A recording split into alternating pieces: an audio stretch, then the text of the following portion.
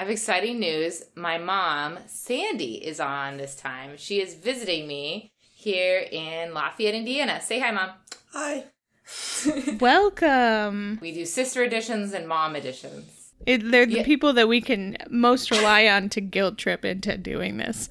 And she's actually, I'm running for elected office, and she has been writing postcards encouraging voters to come out and vote. That's right. As I say, hi, I'm Alana Stonebreaker's mom. Alana wants to bring a fresh, new perspective to our local government. Please make a plan to vote. Yeah.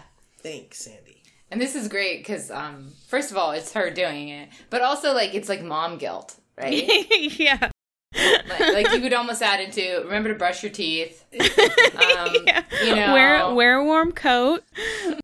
It's just, that's such a great idea for a political campaign because it's, the most universal form of guilt. And who doesn't have a mom that uses mom guilt? It's like using mom powers for good. Yeah. Mom powers for good. That's great. Wendy and Alana's podcast. Wendy and Alana's podcast. Get literary, woo! Hello and welcome to Getting Lit, Alana and Wendy's totally excellent literary podcast. This is Series 1, Season 2, Episode 6 of our romance novel-focused two-person book club. 3 people today! Yay! My name is Alana, and I'm one of your hosts today. And I'm Wendy, your other host. Today we're discussing The Wedding Date by Jasmine Guillory. How are you, Wendy? I'm pretty good. I just finished my coffee, so it's time for a beer. I guess that brings us right into, so what type of beer are you drinking, Wendy? I am drinking Diamond Bear Presidential IPA. Bear and beer look a lot alike, so I can't ever figure out if it's Diamond Bear beer or Diamond beer. I think it's Diamond Bear. It's Diamond Bear beer. Let's go with that. Listeners, feel free to correct us. Man, I should have been drinking that for the last one because we had for the shapeshifter. Man, lost opportunity. Yeah. I'm gonna tell you a little bit about the drink you made. So we made my mom is having one too. And the only thing you change with this is you substitute the champagne and the brandy for sparkling cider. But so I made one that is very much that I called the wedding date. Because I thought about it and kind of your drink is sort of like your date to a wedding as well. It accompanies you throughout an evening. So I thought it was a date as well. It's got 1/3 of an ounce brandy, 3 ounces of champagne, a little Geraldine. Grenadine. I call it Geraldine every time. And Mom's like, it's called Grenadine. A maraschino cherry, dash of sugar, and some garnish of an orange peel. And it's pretty good. It's pretty tasty. Mm-hmm. It looks real fancy, and it looks like something you'd have. And my thought was, champagne is often at weddings. So yeah. That was kind of my thought process. It's pretty tasty. It's very orange, though. That's good. I like orangey drinks. I think the orange peel really adds something. And the sugar is good, too. So did you guys make that together? My mom was kind of part of it a bit. She was looking at it. Alana made these. Yeah. It was mostly me. I was running around because in Indiana, you can now buy alcohol on Sundays. Woohoo! Which is pretty exciting. Look at you, fancy. I know. We're living in the 20th century, not yet the 21st. So my husband had to run out to the grocery store today to buy some champagne. So I was kind of waiting on the champagne as well. So I kind of made this pretty quick, right before book club. As opposed to my usual thing in which I wake up at 10 a.m. and start working on it. As part of my overly organized self. So what have you guys been doing? I mean, we've been doing a lot of things. So I took them to a local bakery, Mama Inez. I also took them, did I take you to Triple X? I think I did. Yeah, we went to Triple X and we went to Triple X. We went to see the Special Collections. Yeah, the Special Collections has a 60s exhibit that has some really great protest letters They refer to, like, President Humphrey has made a mockery of justice. Mockery of justice. Yeah. And Sandy, you have been taking a sort of a civil rights trip around, haven't you? Before we came here, we were on a 5-day civil rights trip, and we went to Atlanta, Montgomery, Selma, Birmingham. Awesome. I've been to the MLK Museum in Memphis. It was really good. It is really good. Yeah, I remember you guys saying that you really liked it. Yeah, all the museums we went to were good. Yeah, you guys went to the new lynching museum. Went to the lynching. It's not really a museum, it's really a memorial. Okay. But it's big. Yeah. And we saw, I didn't know was Martin Luther King is buried in a special pool, right? In a special pool in Atlanta, right near the, what's the name of that church? Ebenezer Street Baptist Church, something like that. Mm-hmm. And we walked across the Pettus Bridge in Selma. Cool. It was a really good trip. It was with their synagogue. So we were watching a video earlier of them all, like, kind of groovy singing in the park. Oh, yeah. We did have dollar service in the park in front of the museum in Birmingham. So they were singing Hebrew songs outside of it in the park. It looked pretty groovy. Yeah. She's been on a long trip, and while they're in town, we've been kind of running around. We went to a fish fry, also campaign related. I saw my sister. And she also saw her sister, my aunt. Cool. Pretty good time had. Went at a protest march. Oh yeah, we went to, so as of this recording, it was just right after the Families Belong Together rallies. Mm-hmm. And I ended up being kind of a local organizer for one of our marches. Of course you did. I didn't mean to, because we had one last week, but we had about 200 people out. And we marched from West Lafayette we started on the bridge and we walked across the bridge, and then we walked through the farmer's market. We tried not to get distracted by all the stuff in the farmer's market. Fun. I know. You're like, my mom, actually, we lost her there. Yeah, well, that was Matt's idea. He says, why don't you just sit here and I'll come get you. Yeah. But she bought a squash. I bought her some squash. Alana, ever since I have known you, you have accidentally become organizers and leaders of things. Just like, how is that a continuing theme? I have an authoritative manner. What can I say? People just kind of like put me in charge of things. Yeah.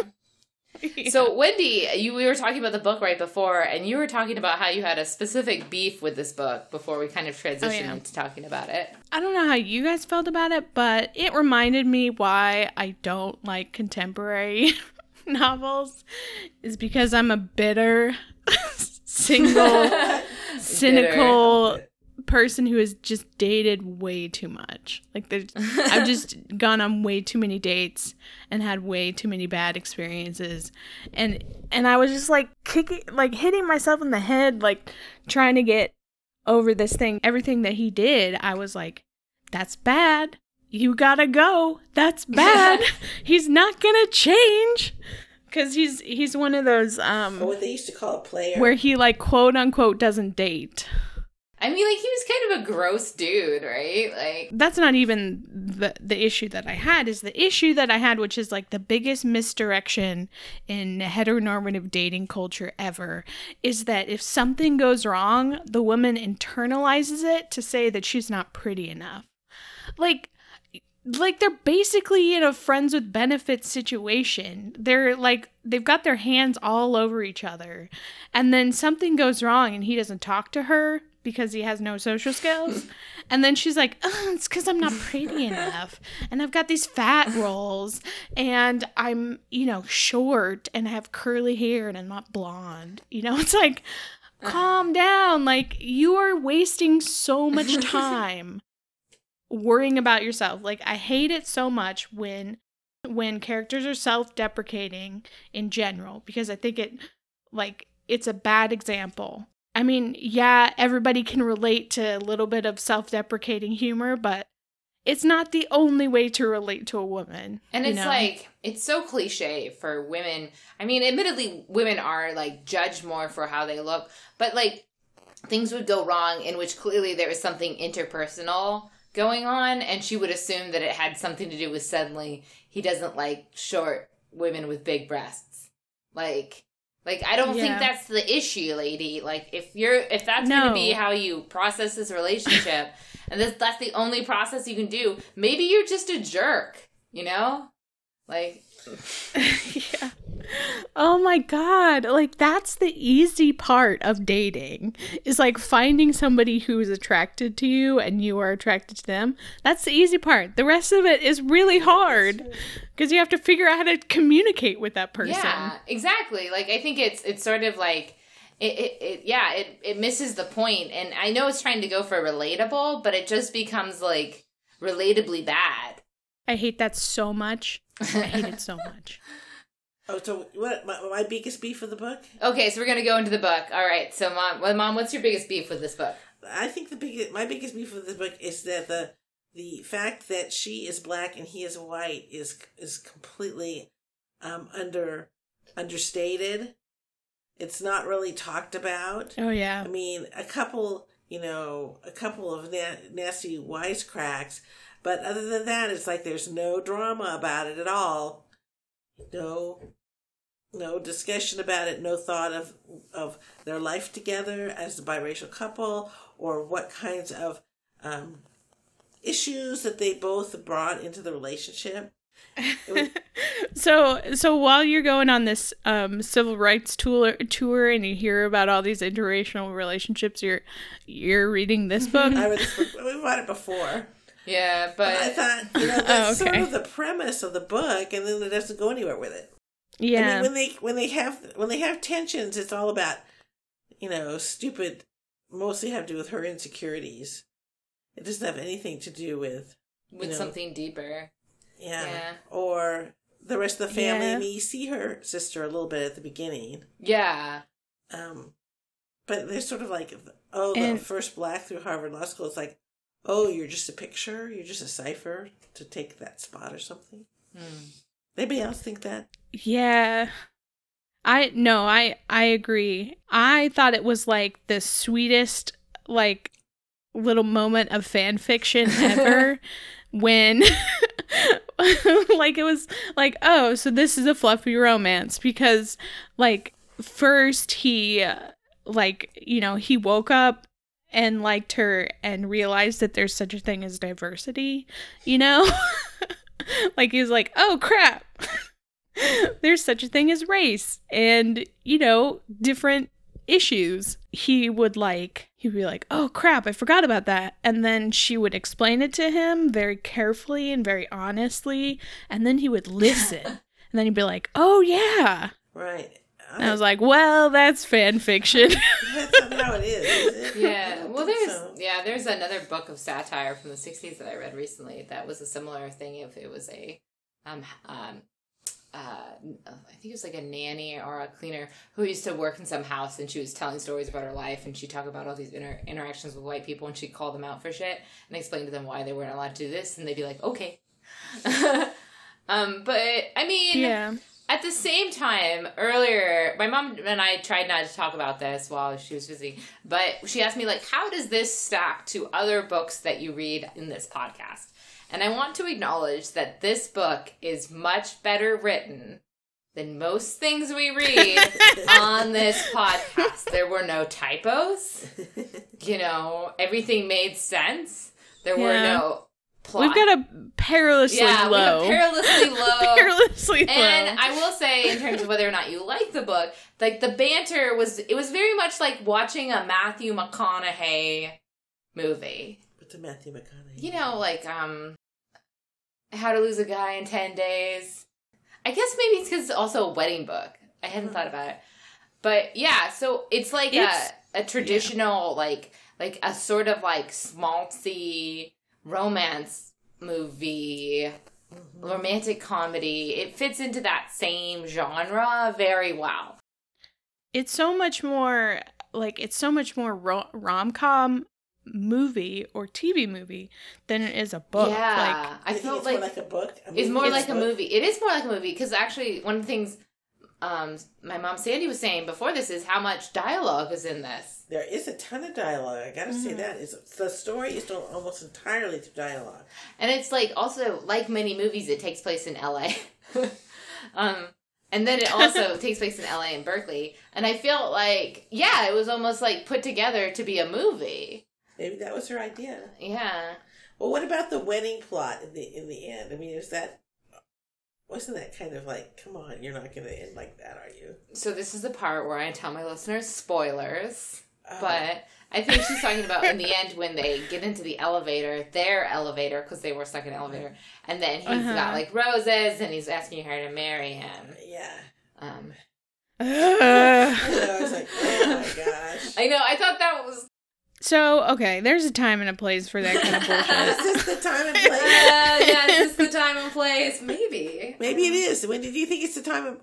Okay, so that kind of, oh God, that drove me so insane because, first of all, I understand that this is a rom-com, and that's how rom-coms are supposed to end. They're supposed to end with some stupid epilogue where they're like happily married and it ties back to the beginning. Okay, I understand that. However, this dude just started dating with relationships. He just started.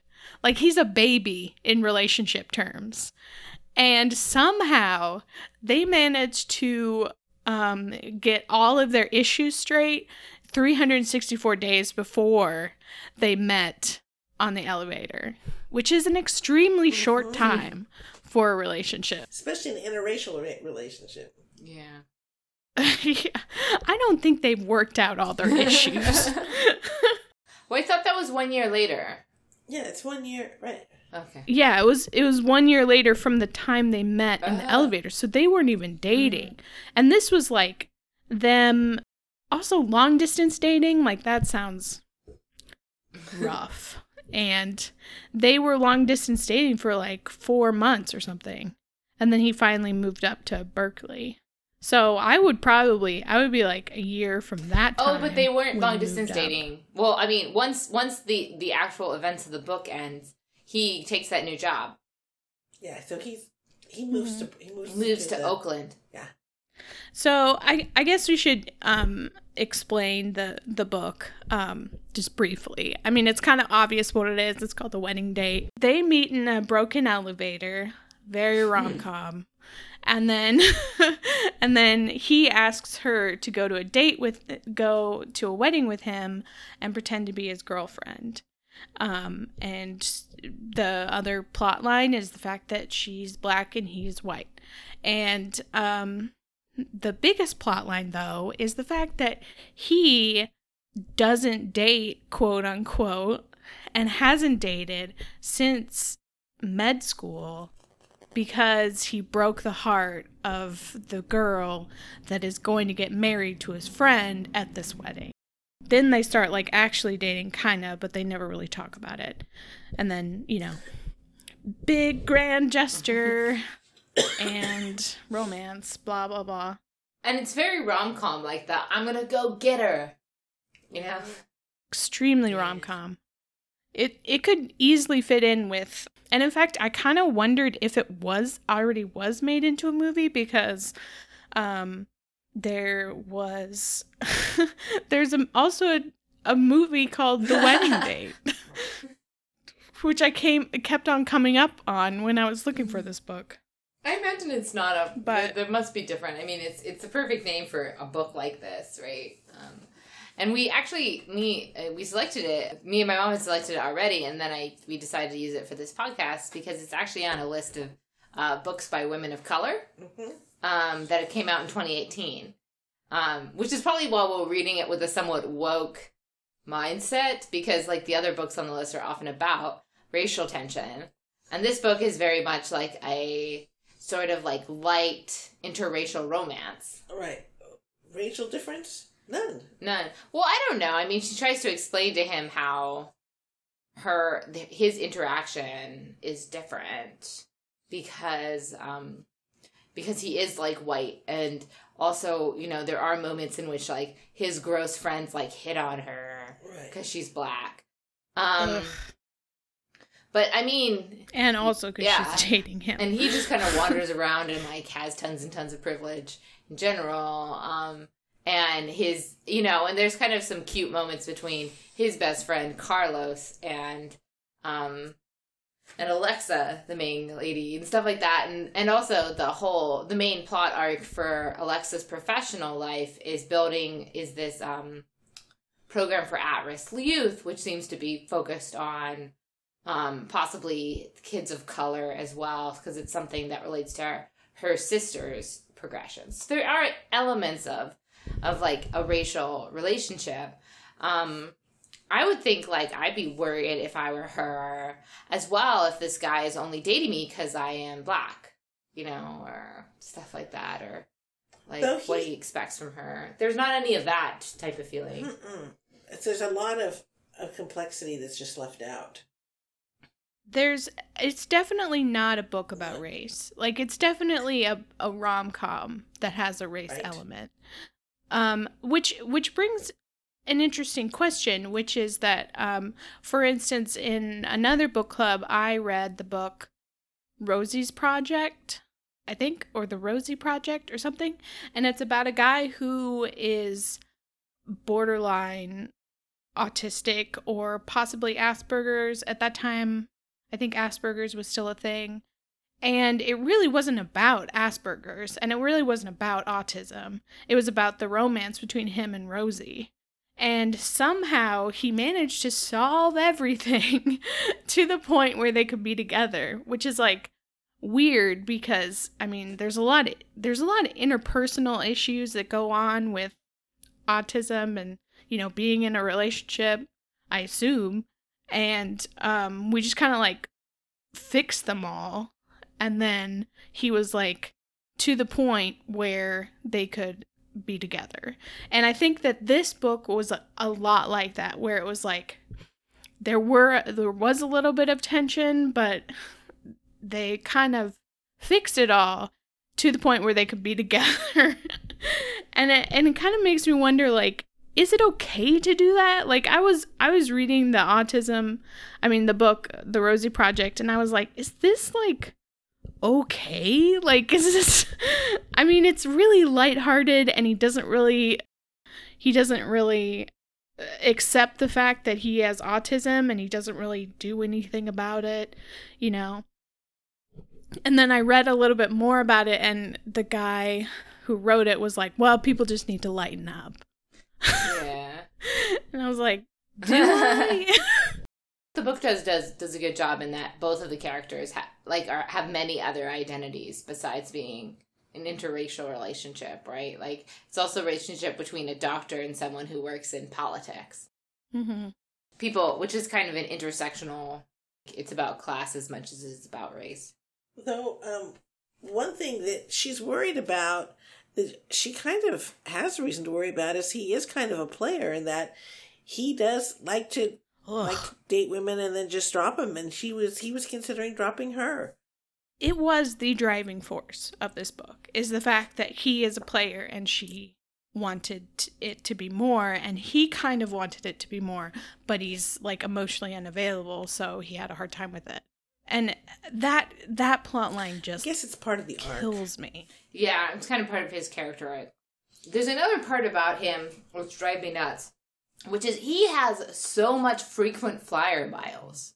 Like, an obscene amount of frequent flyer miles. How in the world do you get that many frequent flyer miles? So, they keep going back and forth. Yeah. Well, at one point she said, well, I'm going to run out of money real soon now. I was like, you haven't already? I mean, to be she wasn't an assistant, but she was like... She was chief of staff. Yeah.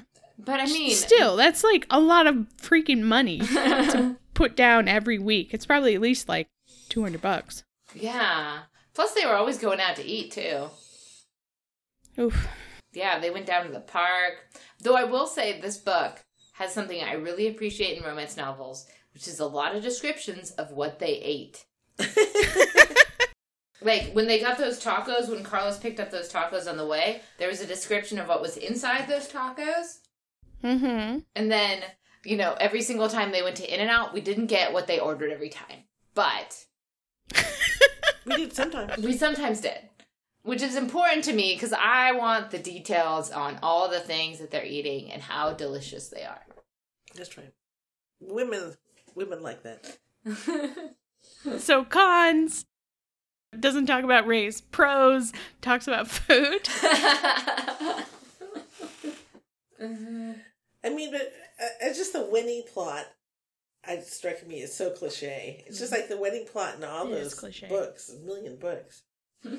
Yeah, that's the part that we accept. When you were asking, is this like typical? Yeah, that part is the typical. That's part. Very typical of the genre, for sure. It did feel like almost overly cliche, though. I mean, how many times have you seen somebody get stuck in an elevator with someone? Also, how can you get them to stop an elevator so you can do a marriage proposal on it for 30 minutes? Like, come on. They need that elevator. Well, it depends. You still have enough money. Another con is that they are inconsiderate to the people working at that hotel. Well, also, he seems to have unlimited money. He does, yeah. Maybe he's also like a trust fund baby. Yeah, maybe. But, like, didn't you guys think he was kind of skeevy? Like, ugh. Like, why would you date that person? Like, I would be running to the hills if somebody said, well, I don't really date. I'd be like, okay, well, it's nice to meet you. I don't know. I thought he was a little skeevy. His like showing up at the city council meeting in Berkeley, like made me like, oh God, don't psych her out on the day that she needs to be most composed. Like that seemed like a cruel move. Sit next to your sister. I mean, come on. I thought that was skeevy. In terms of him, I thought it was a real sweet move when like he's like, I have to tell you something. And it's that, like, one of his patients, he's a children's doctor, and one of his patients has leukemia, and he's really, like, messed up about it. I thought that was, showed a lot of perspective.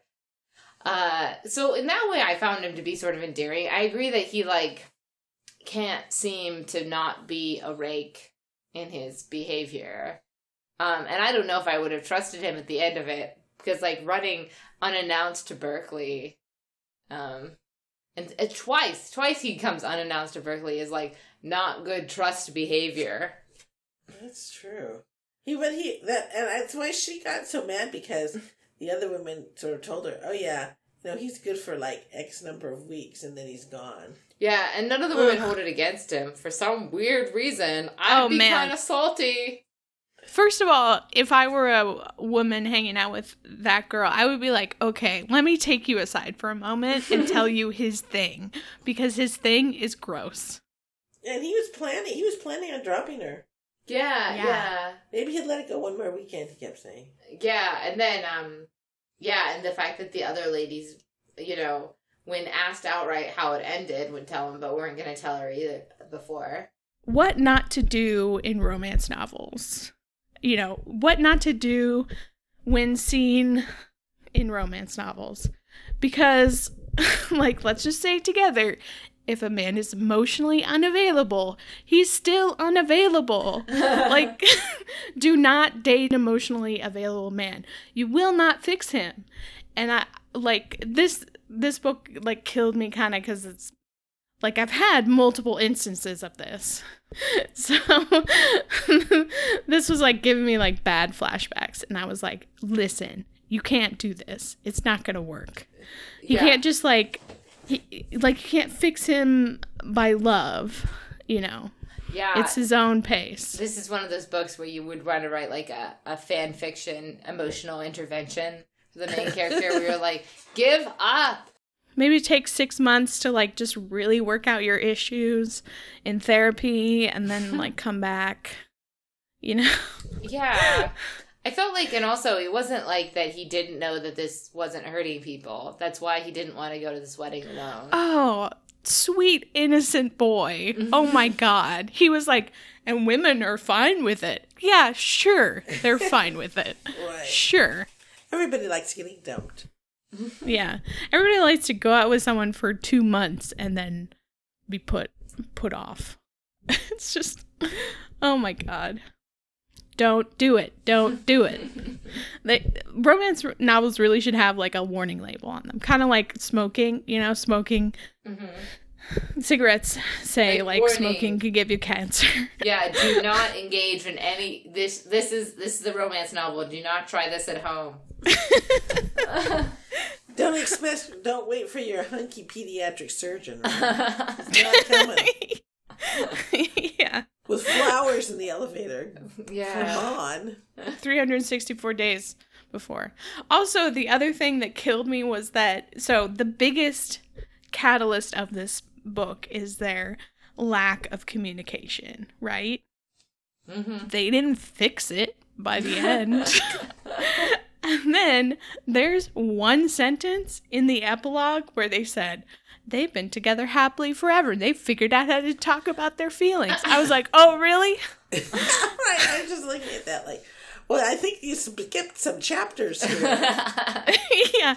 Possibly the hardest part of dating. You just like threw a little throwaway sentence in there when the main catalyst was the fact that he is like emotionally unavailable and she doesn't talk about her feelings, and then they just kind of like looked at each other and like squirmed most of the time. Yeah, definitely. So not believable.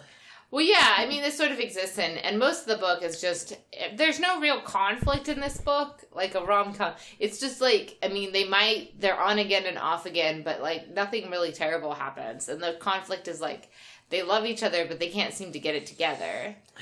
So in that way, it was sort of a comforting book. Like, it took me a while to read this book, but I think it's because there was so much dialogue that was like kind of, it was just the saucy little detail bits, and there wasn't really progression as characters at all.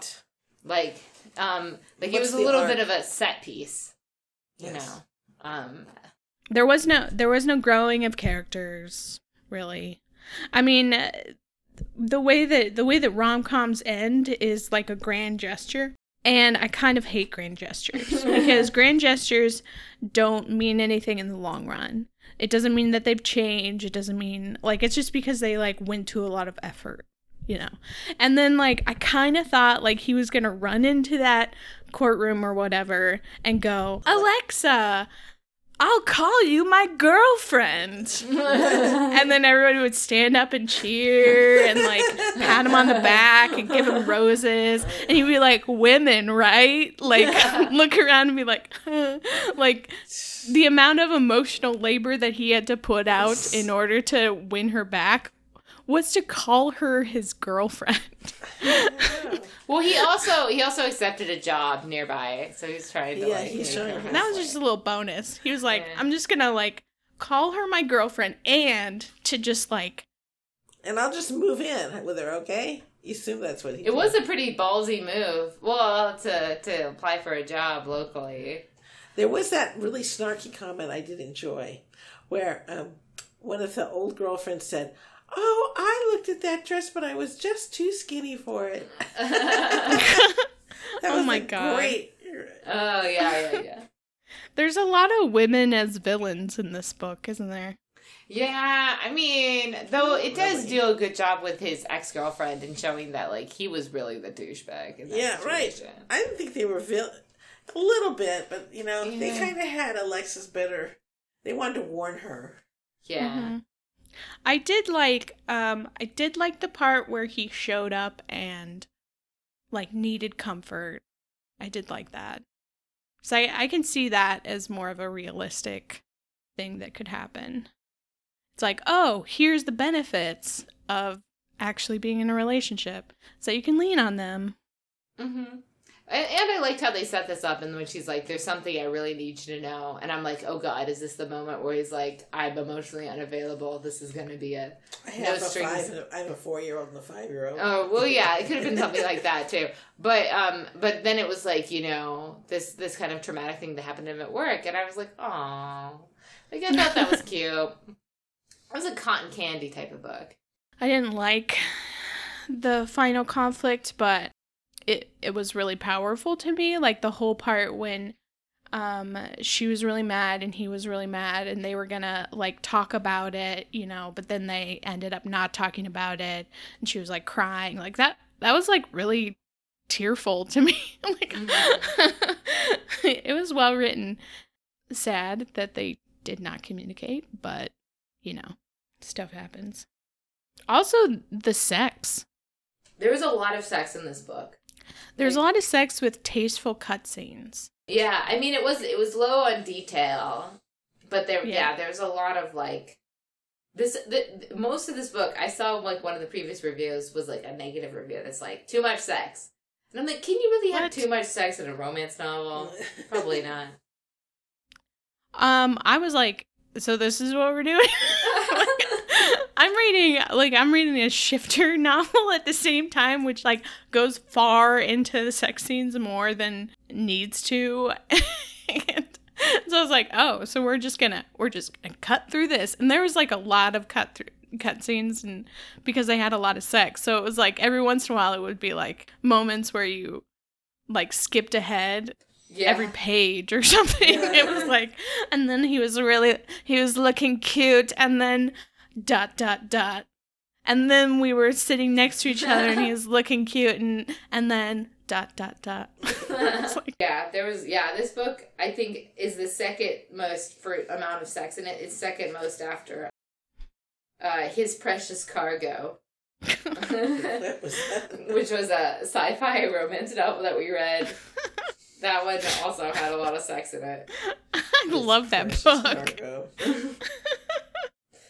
This is a classier romance novel than we're used to. I guess it's pretty classy. But overall, like, I'm just not the person that would hang out with these people, and not the person like, they seem so boring and tame. Their conversations were like, there was a lot of them and they were kind of flirty, but also I was like kind of bored most of the time because they weren't particularly funny. They weren't. I mean, they were kind of engaging. I thought that they were well written and they seemed like real people, but I don't know. The book was kind of also really a lot about their work lives. They didn't really have hobbies. No. Who has time for hobbies? You got those demanding jobs and you got a girlfriend, There's no time for hobbies. I have lots of hobbies. I know. We're in the middle of a hobby right now of ours. Right. Oh, sorry. Well, it's okay. I'm single. She's married, so yeah, I guess we're not like actively dating. I mean, this is our hobby, Mom. Yeah, sorry. So overall, how did you feel about it, Alana? I felt like it was like a 3 out of 5. Like, I liked it. I didn't hate it. I mean, I'm like, a 3 out of 5 is really good for me. Like 5 is like, I can't stop thinking about it. And 4 is like, oh man, this is the best X I've read. So that's how I felt. How did you feel, Wendy? I didn't like it. I mean, it was well written, but it was ultimately mostly boring, and I cannot stand that plot line. I just cannot. I feel like this was a book for people who don't need more drama in their lives. That's a good idea. Like, might as well be like simple drama, right? Yeah. I mean, you guys are probably like realistic enough, but I'm like, more whimsy. Damn, like nobody turns into animals here. Nobody is like gonna die soon, like nobody is in Regency England trying to make money as a woman when it's illegal to do that. Sweet for these people. I mean, like, what's the worst case scenario for them? They go back and they're just successful in their like career. Yeah. I mean, they could have added maybe him tearing to the airport to save the child or something. I agree that it felt like it was not a very dramatic book. Yeah, save something. Yeah. And come on, let's be real about race here. They were not. Sandy, how did you like it? Well, I have to agree with Alana. Kind of a 3 out of 5. It was okay, well written. It was okay. It's just they could have done a lot more with it. More whimsy. It would be like, let's talk about race, and also I'm a vampire. Like, yeah, you just want it to be more dramatic. I'd like to have a witch telling fortunes or something. Maybe she could have a vision. Yeah. Yeah. I mean, the reason why I don't like contemporary is because the conflicts, when there are conflicts, are all internal, and it's like, we had to deal with his emotional availability, and we had to deal with her self-deprecating comments to herself when you could tell she was probably really hot. Like, she probably was smoking. And she was like, oh, I have tummy rolls. Everybody got tummy rolls. Everybody got those. Yeah. Yeah, let's be real here. So, Wendy, what else are you reading? Well, this is the first time where I have read a book from a book club and actually continued reading it. Oh, reading yes. that series. So which one did you read again? Which So Shelley Lawrenston last book club's book, the Hot and Badgered one. I am reading her series. So I started with the main event, and it's about a lion shifter and a New York cop. Guess what? It's not about her insecurities and his emotional availability. There's like murder and stuff. It is what I predicted. So you know how I said last time that possibly since Hot and Badgered was so late in the series, it has a lot less tension and a lot less like sexy times.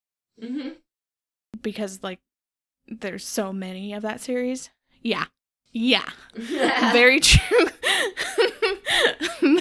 There were a lot of sexy times in the main event. It was pretty much all sexy times, of explicit sexy times. And I was like, oh, we're going there. Okay. All right. Got it. I mean, I feel like the first book is like the author has something to prove, you know? Mm-hmm. That's probably why they upped the sexy. But, yeah, it's been super fun. And hardly anyone ever shifts into their animal. Yeah. There's, like, no reason. Definitely. What have you been reading? I just finished Unbelievable, My Front Row Seat to the Craziest Campaign in American History by Katie Tur. And that is a book about a reporter who covers the Trump campaign. Mm-hmm. And it's really interesting, but more interesting is she's the daughter of two breaking news reporters in the LA area who were the first people to think of buying a helicopter to cover police chases. And it was interesting talking about the progression of breaking news and stuff like that. So I thought it was okay. It was sort of the book that was like, it was all about the Trump campaign. It was like, I want you to feel as bad as I felt doing that thing. And I offer you no perspective on doing any better. I just wanted to tell you how bad that I also feel bad about the whole thing. And Mom, you just finished a book, right? Yes, right. I was as part of the civil rights trip. There was a whole list of books they suggest you to read, and one of them is The Help, which was made into a movie, and that was an excellent book, very well written, and very engaging, and I would highly recommend it. Mm-hmm. Have you seen the movie? No. Oh. I heard some interesting things about that generation wise, especially like from people coming in the South, living in the South. Like this one woman I talked to, her mother and her daughter, who's about like 17 or something, read it, and they all had like a really different experience reading it, which I thought was interesting. How's that?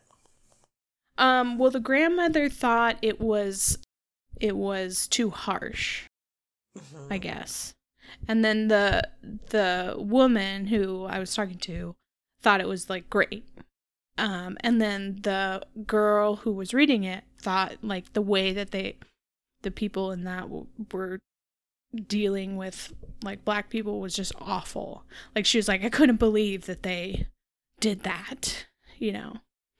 Which I think is a very interesting idea, that you can have such different reactions to the same book. The question is is the South transforming?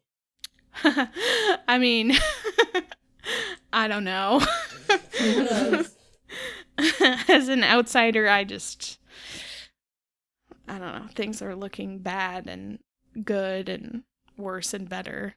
It's a complicated issue, you know. Speaking of complicated issues, Mm-hmm. next month we are going to we're going into the nuts and bolts of how to write a romance novel.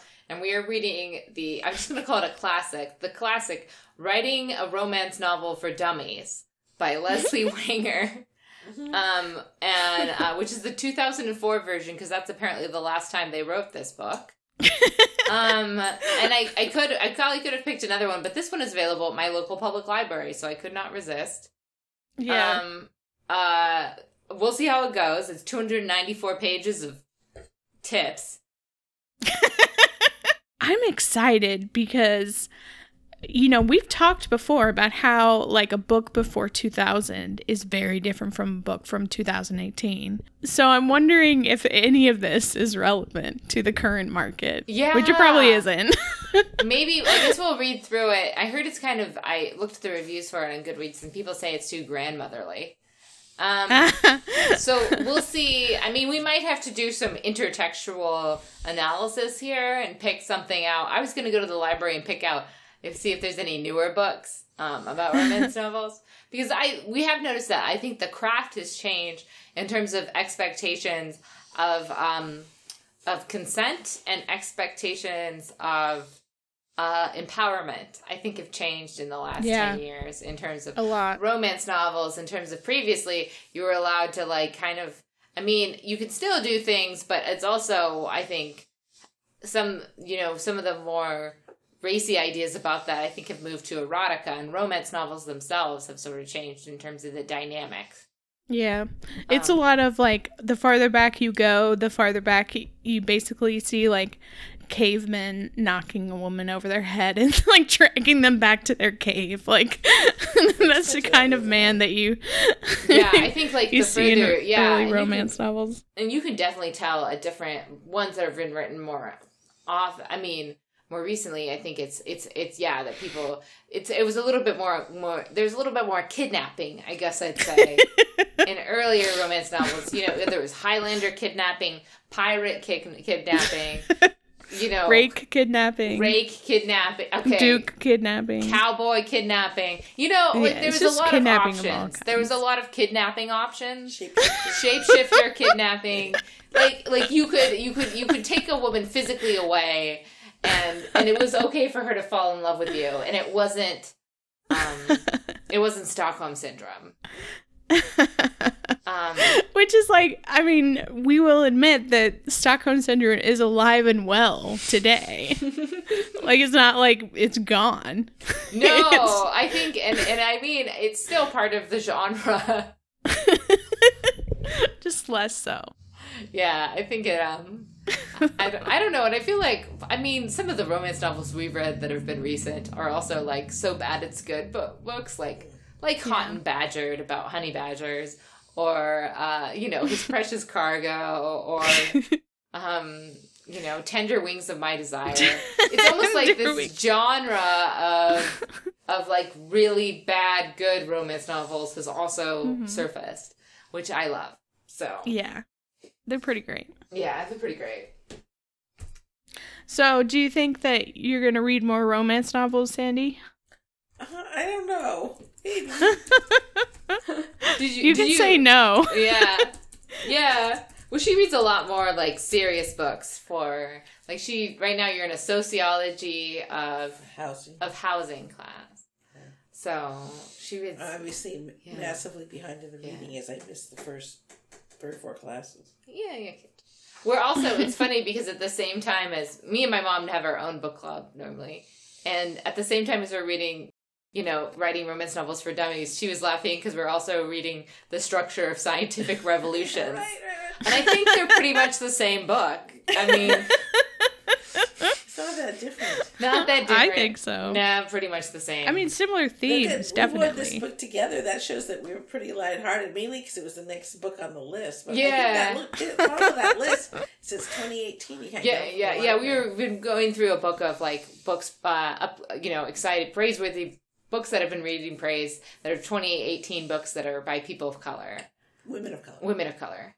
But it's So too expensive. this was on the but we've decided it's pretty expensive to buy, 2018 books. Well, The Structure of Scientific Revolutions was a book that was, when I was in college, was really the rage. So Alana said she wanted to read it. It's pretty short, too. Philosophy of Science. Yeah, pretty sure that there's probably going to be werewolves in it.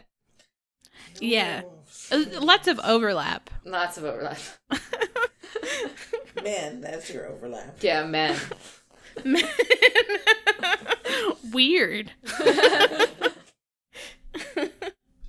Also, man. now the thing is, does this book meet the Bechdel test? I don't think it does. Do you know what the Bechdel test is, Wendy? Yeah. I think it does because she and her sister talk about the at-risk youth thing. Oh, that's Yeah. true. And she and many of her friends talk about the at-risk youth. She had that, like, strained relationship with her sister. Yeah. That was not about... Which was kind of boring. And with the best friend was mostly... The stuff with the best friend was mostly relationship stuff. Yeah. Mm-hmm. It did... Our standards are so low. If we find some little tiny bit of a conversation, we say, oh, it passes. Well, I will say that it didn't meet the opposite. I mean, also, like, him and Carlos also only talked about the relationship. Yeah. So, I mean, there was a lot of talking about the relationship in this book, right? Or people While they were playing basketball. While they were playing basketball. Yeah. Which is like the most cliche. Shut up, Carlos. I don't want to talk about it. Yeah, that was extremely cliche that he plays basketball. Just like Barack Obama. I know. I feel like I've seen this movie before. Yeah. Yeah. I mean, pretty much the way I could recommend this book is if you like rom-coms and you want to read something that is like a rom-com, then pick this up because it is a rom-com. It's well written. I would characterize this as a beach read for sure. I thought I was going to be reading it on the plane. I didn't like it. They were too basic for me. Too basic. Yeah, I agree. Thank you for listening to Getting Lit, available monthly on iTunes.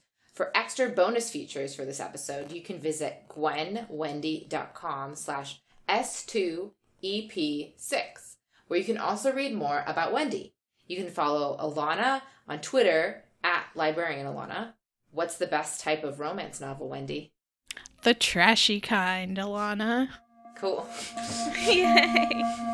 The Alana's podcast. Wendy and Alana's podcast. Get literary, woo!